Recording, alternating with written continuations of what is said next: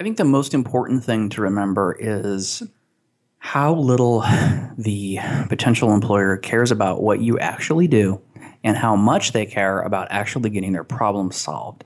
That is the gap. And that's the gap. And if you can close that gap and you can talk to them in a way that they understand and that they're comfortable with and that can make them trust you, you are just going to be indispensable and you're going to be hugely successful.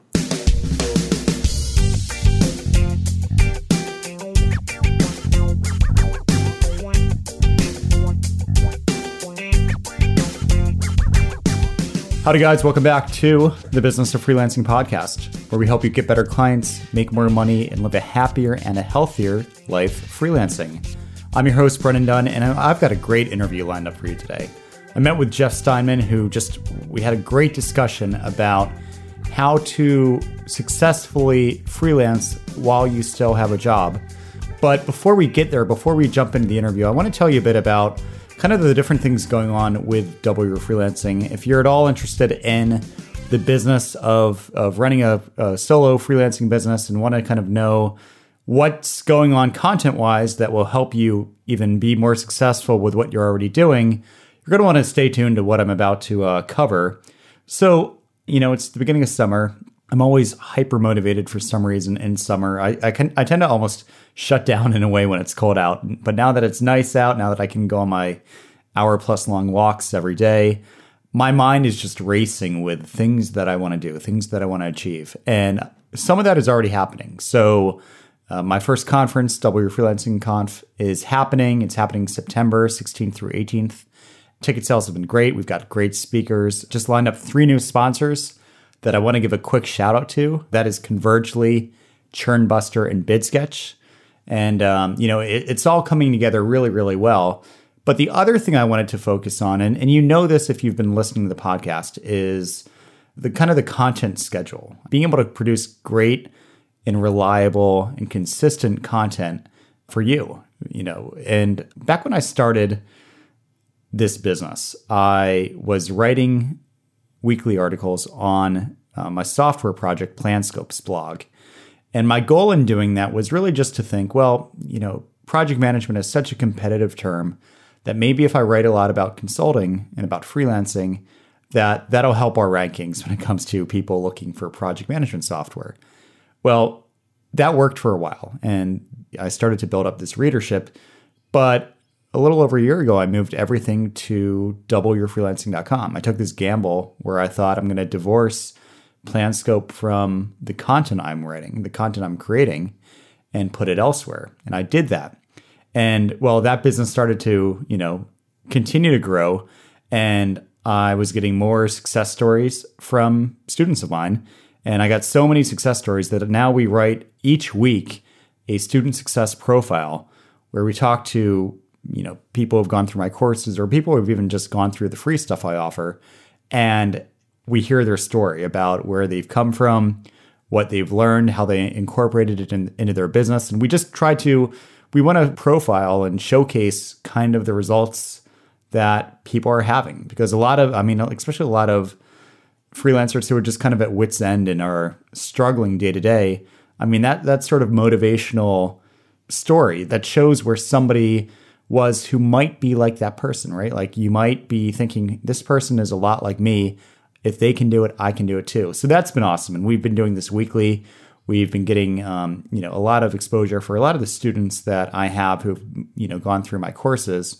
But on top of that, this podcast itself has shifted from being something that was more or less random to being now focused on delivering great audio interviews with experts and people who are really doing very well, who have a lot to share. So, this is where I'm able to come in and bring in outside perspectives that are not always my own and share them with you. And as I was doing all of this, I started to feel that weekly goal of blogging was starting to slip. I missed my weekly production goals, time and time again. And even though I was missing this sort of weekly schedule when I was writing, or when I have been writing, I've been writing these kind of massive, in-depth, sometimes 5,000 word plus articles. And my audience, instead of responding with, hey, where's the weekly stuff? They're now a lot of them are saying, where's this been? And like, why wasn't this here from the beginning? Why have you been holding out on us? And I think what I'm going to be doing now is I'm going to be toning back the weekly angle from my writing. I'm going to be more focused on really creating more in-depth articles, more things that you can actually take action on that are very actionable, that aren't just 500 word posts, but are sometimes 5,000 plus word posts. On top of that, ultimately, my goal in writing now is to create things that will get bookmarked, things that you can reference, things that you can revert back to and get more insight or whatever else from in the future, versus just something that's shareable or whatever else. I want things that can be used. I want content that you can use and apply in your own business. So I'll be sending my newsletter, my writing less frequently. However, it will be with a lot more intensity. It'll be like the last post I wrote, which was on how to start a successful freelancing business from scratch. I mean, took 30 plus minutes just to read the article. But again, the results I'm getting, the response I'm getting has made it all worth it. I mean, I spent over a week just writing that and researching that post. And I'm glad I did. It wouldn't be possible if I had to write that weekly to do that.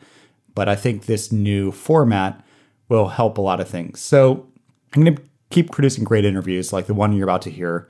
I'm going to keep creating these student success profiles each and every week, which will bring the stories, the actual tangible what happens of people who have gone through my courses and have read my content.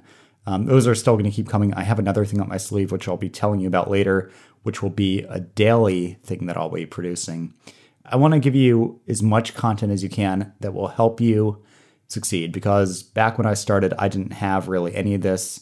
There were like books on consulting, but they were all about like business consulting and things that I didn't really, I'm not a guy in a suit helping people optimize their human resources department, right? I'm a programmer by trade. I mean, that's my background. And I know a lot of the people listening are designers, writers, developers, marketers, SEOs. And I want to produce content for you that will help you be better at really selling to your clients, selling great products and services to your clients, and making it easier for you to do that all the while. So let's talk quickly about today's guest. Jeff Steinmann came on the show to talk with me about freelancing while working full-time. And while this is actually how I started freelancing, I think like most of us, I started, in my case, I started from my dorm room in college, taking odd jobs. And this is when I learned that apparently I could build websites for money without actually being an employee of somebody. So I started doing that. And then I got married. I got my first real job. And I still did it then. I started going on Craigslist and finding these kind of odd jobs because we were spending more than we were making. As a young couple who like food a little too much, we were definitely spending a lot more than my entry-level job was paying me. So I kind of had to freelance or moonlight. I had to work nights and weekends sometimes. And it really wasn't until I quit my job or my last job that I was able to make freelancing work as a stable business for myself. So I'd like to introduce you to Jeff Steinmann, who's now going to drop a ton of knowledge on us about how you can successfully and sustainably freelance even if you're still working full-time.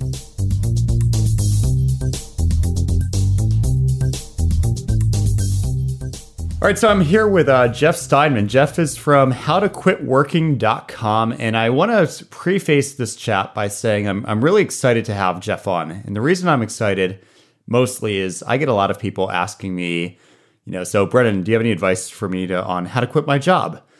And to be honest, while I have some advice, I can't always relate. It's been 9 years for me since I last had a full-time job. And it reminds me of, I used to do a lot of training for teaching people how to write or how to learn how to write Ruby code. And I remember, people would come to my class and they'd be asking me, I don't know how to get set up. I don't know the fundamentals. And I would get frustrated because I'd been doing it for so long, for more than a decade, that I didn't even really know how to relate anymore. So that's why I'm happy that Jeff is here. He's going to be talking with me about how to really start a business while you're working with, on a full-time job. So Jeff, welcome to the Business of Freelancing. Brendan, thanks so much for having me. So for those who don't know you, what quick bio about who you are, your background, and what you've created? Well, if you're sitting out there and you're listening and you're working a job and you're thinking, well, there's got to be something better to life than just going into this place and working for somebody else and doing what they say, doing what they want me to do, and working on somebody's schedule, then we probably have a lot in common, because I was in that situation until April of 2012 when I left my job forever and began doing some business and marketing consulting. Now, the thing that's interesting about my situation is that while I finally successfully left in April of 2012, I made an unsuccessful attempt back in early 2001. And I made all of the cardinal mistakes that people make when they try to quit their job and start a business. And I learned a whole lot from them and spent a lot of time trying to figure out, okay, what's the right way to actually start a job or start a business while you're still working a job, so that when you walk into your boss's office or you send that resignation letter in, you can have full confidence that you're going to be okay and that you're going to make it work. And then you're going to be able to pay the bills and put food on the table, because that's really what we're all worried about. We're all worried about, ultimately, can we eat, right? If we quit our job and start a business, can we eat? Can we have a roof over our head? Can we pay our bills? And can we do all those things? So it was actually about 2 years ago, I wrote a book called How to Quit Working, and started a podcast to promote the book. And lo and behold, here we are 2 years later. It's now a 6-figure coaching business that is helping people to quit their jobs and start a business. It's been an amazing, wild ride, and I love coming on shows like this and talking to people like your listeners, Brennan, who want to quit their job and start a business. Cool. Well, congrats on your success. So tell me a bit about, I'm curious. You mentioned that the first time you tried to quit, you failed.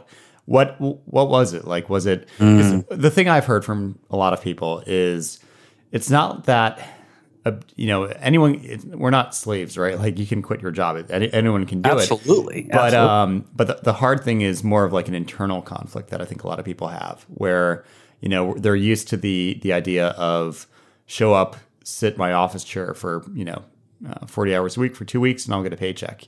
And convincing yourself, along with convincing your spouse, your family members, and other people maybe who care about you, that's the right move, can be hard. Like, how did you mess up that first time?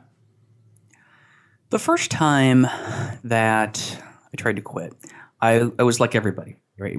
Nobody teaches us the most fundamental. Our schools are obsessed with cramming algebra and history and science into our heads, but they don't bother to teach us the most fundamental skill that we need as human beings, which is how to create value and add it to the world so that you can get value back, which is called money, so that we can get our basic needs met. So like everybody else, I had no idea how to start a business. I had no idea. I didn't even know what the word entrepreneur meant. It was just some big long word that I heard in movies sometimes. But what I did was I was in a unique situation, because it was 2001, and I had been working for a major bank on a big project where we were doing something that was at the time very revolutionary. We were allowing you to see your account balances and all of your account information online. Crazy, huh? Something that we take for granted today, but it was a pretty new thing then.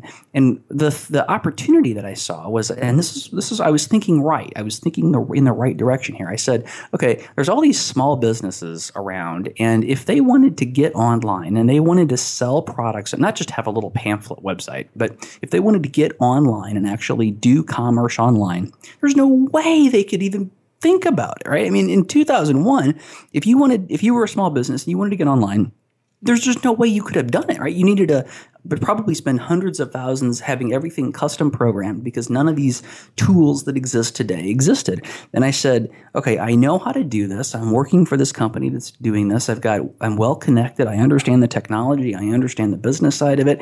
And I think I've got an idea here. I think I can help these small businesses get online in a much easier, cheaper way, right? So what my concept was something like a Shopify. And I thought, okay, this is it. And I did some research, and I like to say in my mind, I thought I had it all figured out. Right? So I did all this research. I kind of got ready. I had a bit of a marketing plan, and I had the software all kind of figured out. Not a line of code written or anything like that. And I was so confident that I had something that was going to work that I actually made an appointment with my boss to resign. And it was it was 8 o'clock on a Thursday morning. And I got into the office a little bit early that day because I hadn't slept the night before at all. So I just laid awake worrying about what I was getting ready to do. And I had my resignation letter all written up, and the meeting was in a conference room. It was just right down the hall from my desk. And I remember just a few minutes before 8, I walked down to the conference room, and I sat down with my little resignation letter in front of me.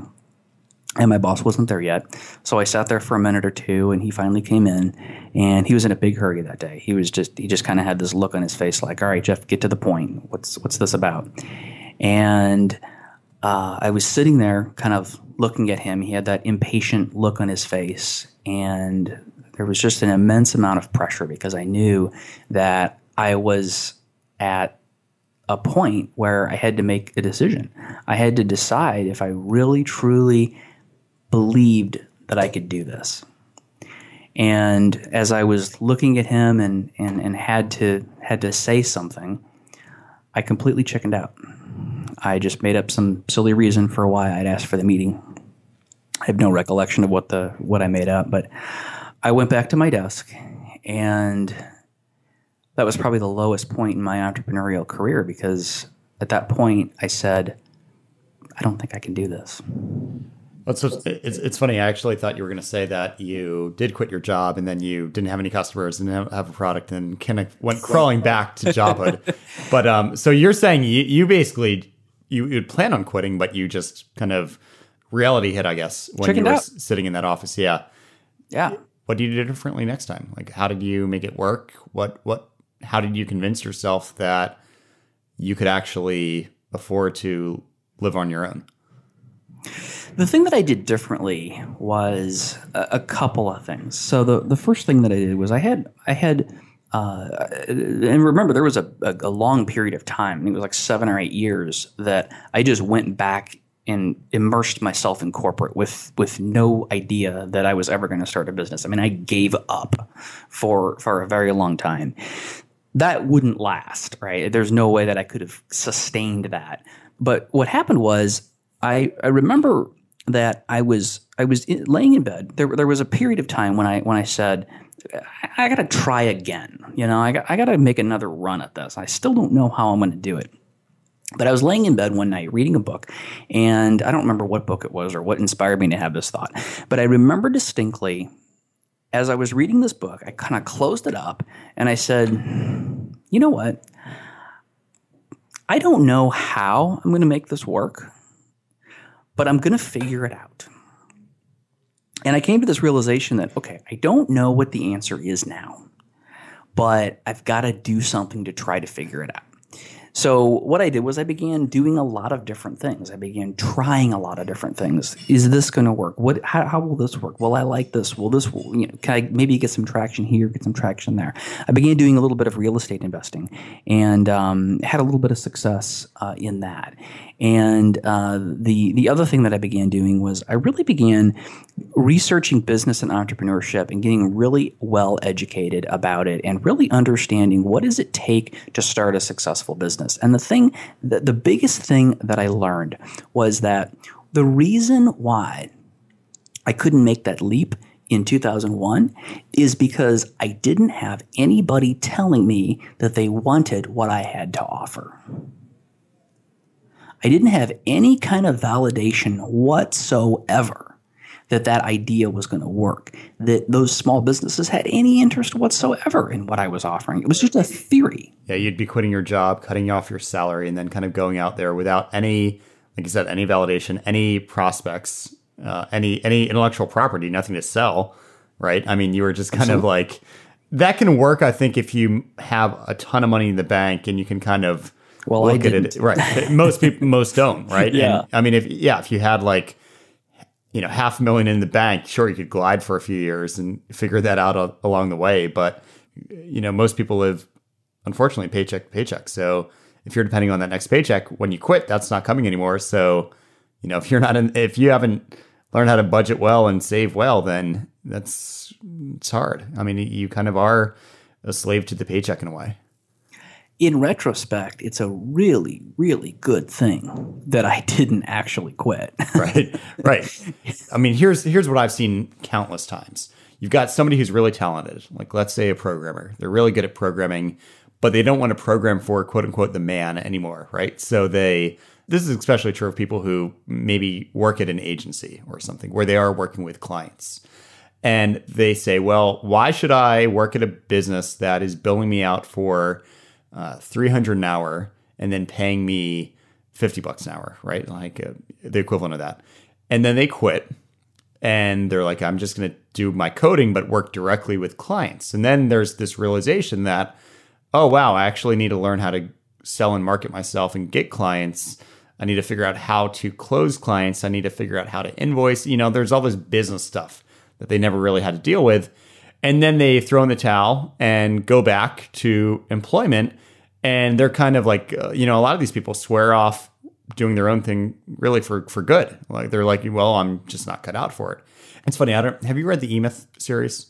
Oh my gosh, I'm actually rereading it right now. Okay, so that whole like bakery example, right? Like you have a great baker, she starts her own bakery, and then she starts to realize that there's a lot more than baking involved in being a successful bakery owner. I see that a lot. And I tell people that if your job is to just write code all day because you love writing code, then maybe employment is kind of what's best for you, at least right now. But for those of us who do want to achieve some semblance of monetary freedom, right, where you can kind of, take off the day and go on a field trip with your kids without needing to really ask anyone, or be able to make money in a way that isn't directly related to show up for 2 weeks and get paid. That's the draw for most of us. But I think a lot of us go into self-employment without really shifting the way we think about how the world works economically. Like we don't really think about, like you said at the beginning, this whole, how do I receive value and deliver a surplus of value in exchange? Yeah, and I think the thing that I would add there, yes, there are people who we could say are not cut out for entrepreneurship. And I don't doubt that's the case. But let's face it, there are things that we have to do in our day-to-day lives that we are not cut out to do, right? I am not cut out to go to the grocery store. It's miserable. I can't stand it. But there are times when I have to do that. Like right last night, I wanted a frozen pizza on the way home. And I had to stop at the grocery store and get it. We have to mow the grass. We have to do laundry. We have to vacuum the floor. We have to do the dishes. There's a lot of things in our lives that we have to do that we're not necessarily cut out to do. And I think that we need to push ourselves to say, you know what? Okay, maybe I don't feel like this whole starting a business thing is for me, but maybe the independence, maybe the result is for me, right? I mean, having foot-tall grass isn't a good outcome either. But we push through and we do what we have to do to make that happen. And I agree. And I didn't mean to say that I think like some people are born entrepreneurs versus others aren't. But what I have seen, though, is not everybody. Some people at the point that they're in their overall career are wanting to focus on their craft, which a lot of people think that by quitting their job and going freelance, let's say, that they're going to be just afforded to kind of do that same thing all day. And then they get demoralized at the fact that they need to actually, there's other hats they're going to need to wear now that they're doing their own thing. If you're at a point in your career where you want to focus on your craft, employment might be a better option. Yeah, and that's I don't at least say for that now. very often. Right. That's the thing I've seen is that a lot of people, they quit thinking that everything will be different, except instead of everything will be the same rather, but instead of getting paid a salary, I'll get paid from invoices. Like everything else will be identical. And then when they learn that that's not true. That's where people start, because once you get that hiccup and you're like, I don't have another client lined up. I don't have another check coming to my mailbox. That's when a lot of people say, you know what, this isn't for me, and they go back. The thing that I've come to try to convince people of is really, you need to understand the realities of running your own thing, I think, before you start doing it. And the best way to do that is to moonlight, I think, to have a side business while you're employed. And the other thing that having a side business while you're employed does for you is it gets you used to just figuring out how to talk to clients, right? Like, and I assume, do you have a lot of technical, like computer programmer type people listening here? Oh, most of my audience are like web developers, web designers. So yes. Oh, okay. I manage technology programs for 10 years in corporate, so I know this crowd really well. And one of the things, there's a lot of mental shifts that you have to make in order to be successful as a freelancer, right? Like, you're never going to convince a client that the quality of your code is something worth paying for. Right. Right. And that's a really rough reality. I mean, I know you take a lot of pride in the quality of the work that you do, and I, as somebody who's managed software development, good, bad, and everything in between, I understand the difference. But your client probably doesn't, right? So you have to be able to, and this is probably the key skill that you need to develop to go freelance as a web developer type of a person, is you have to be able to take what you do and you have to be able to translate that into something that is meaningful to the client. Yeah. Yeah. It's funny you say that, the whole code quality thing. I've been asked that a lot. And usually what I try to translate that to is, well, what is the end of quality code, right? It's easier to maintain. What does easier to maintain mean for a business? Care less. They don't even understand. Well, but if you keep going down that chain, easier to maintain ultimately means that you can hire a new developer, put him or her on the project, and they can be up and running faster. And there's there's that whole thing, especially you having managed developers probably have seen this firsthand, where you want somebody to go add a feature or fix something, and 90% of the time is spent trying to figure out where to start. Like, where in the code am I actually doing this? And, better quality code means less time doing that, which, there's no such thing as free code splunking for a business owner, right? They're paying people to do that. So, you just need to take what it is you need to take the attribute, in this case, code quality, and translate it, like you were saying, into a business benefit for, the client in this case. Even if you're employed, I think that's a huge skill to have. Companies hire employees to make an ROI off of them. Maybe if you're working for the government, this isn't true, but usually in the private sector, they hire an employee because they want, they're spending money on you to make more money from you.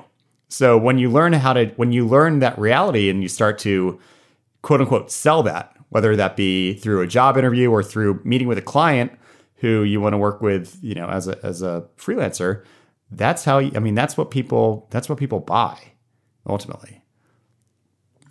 And I think small business owners, which, not always, but I think in a lot of cases, those are going to be your clients, really value somebody who can talk to them in terms that they can understand.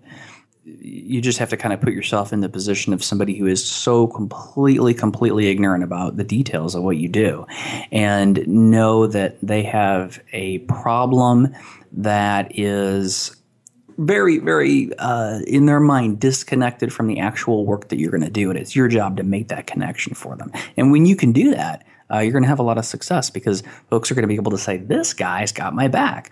I need a little web thing that's going to do this, that's going to let my customers put this information in, and then it's going to give me this information back.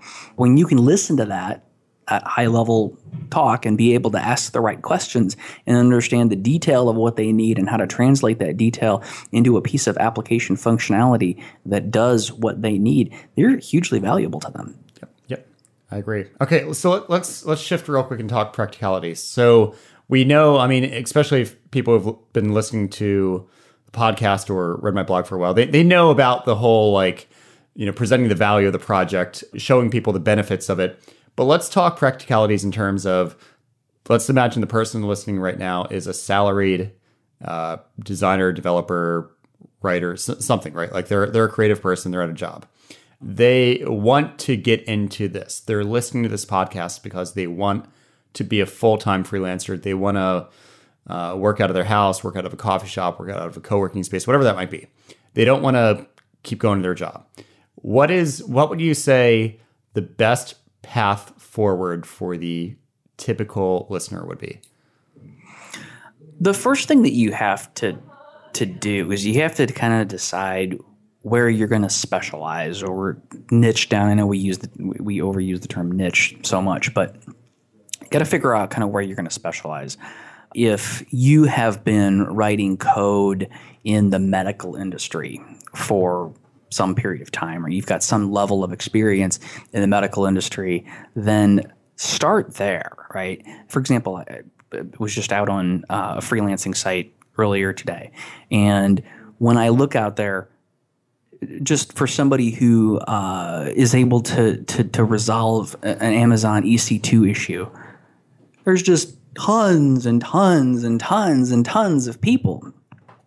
How do you set yourself apart? How do you stand apart from them? Because again, looking at it from the level of complete ignorance that your client is coming at it from, level of complete naivety. I don't mean ignorance or naivety in a bad way, but they just don't understand.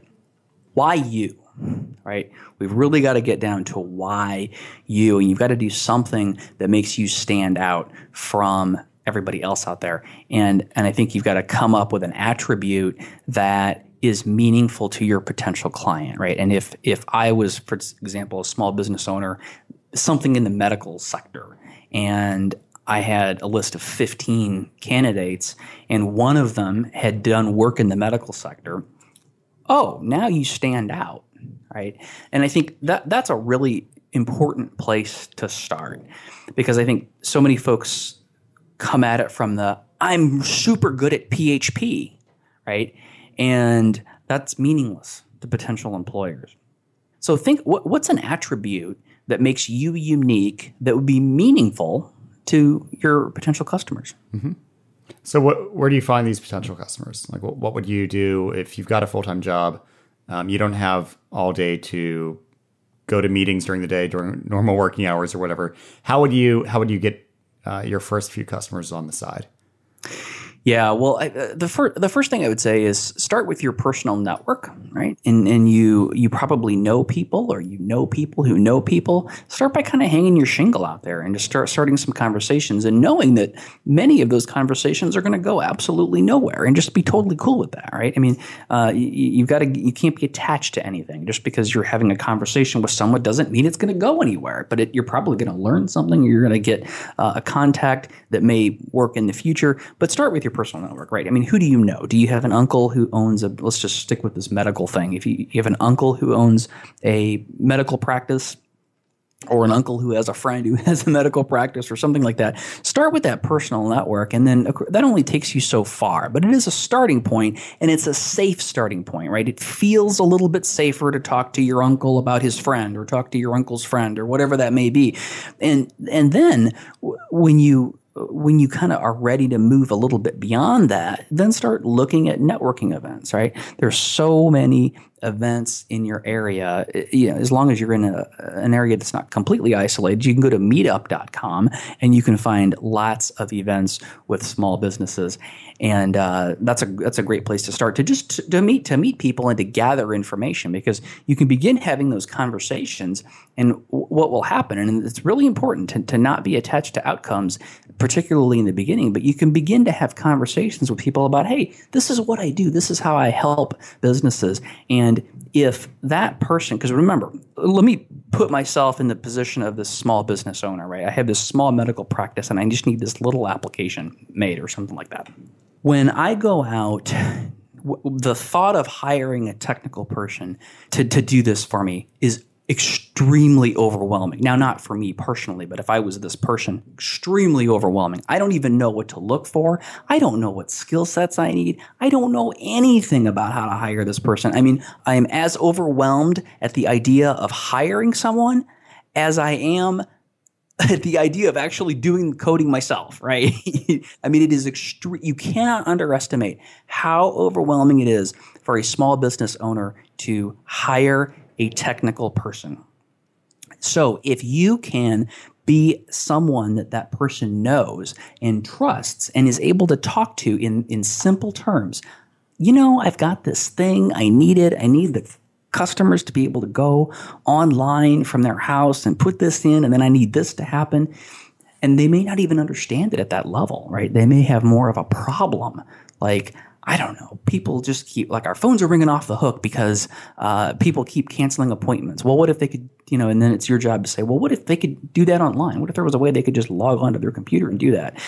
And that's the kind of conversation that you need to be having. And when you can develop that relationship, wow, you're going to be indispensable to that person. Well, that's great because I love hearing that kind of stuff because that's, most of the projects that come to us as freelancers and consultants are usually the client has already determined that they have this phone off the hook problem, right? Mm-hmm. And they're like, maybe custom software can solve that. And then they try to look for people like us. But if you can come earlier in that process and you can work through that problem with somebody and help them put two and two together and come up with, well, they might not know that is a problem that they have and that it can be solved.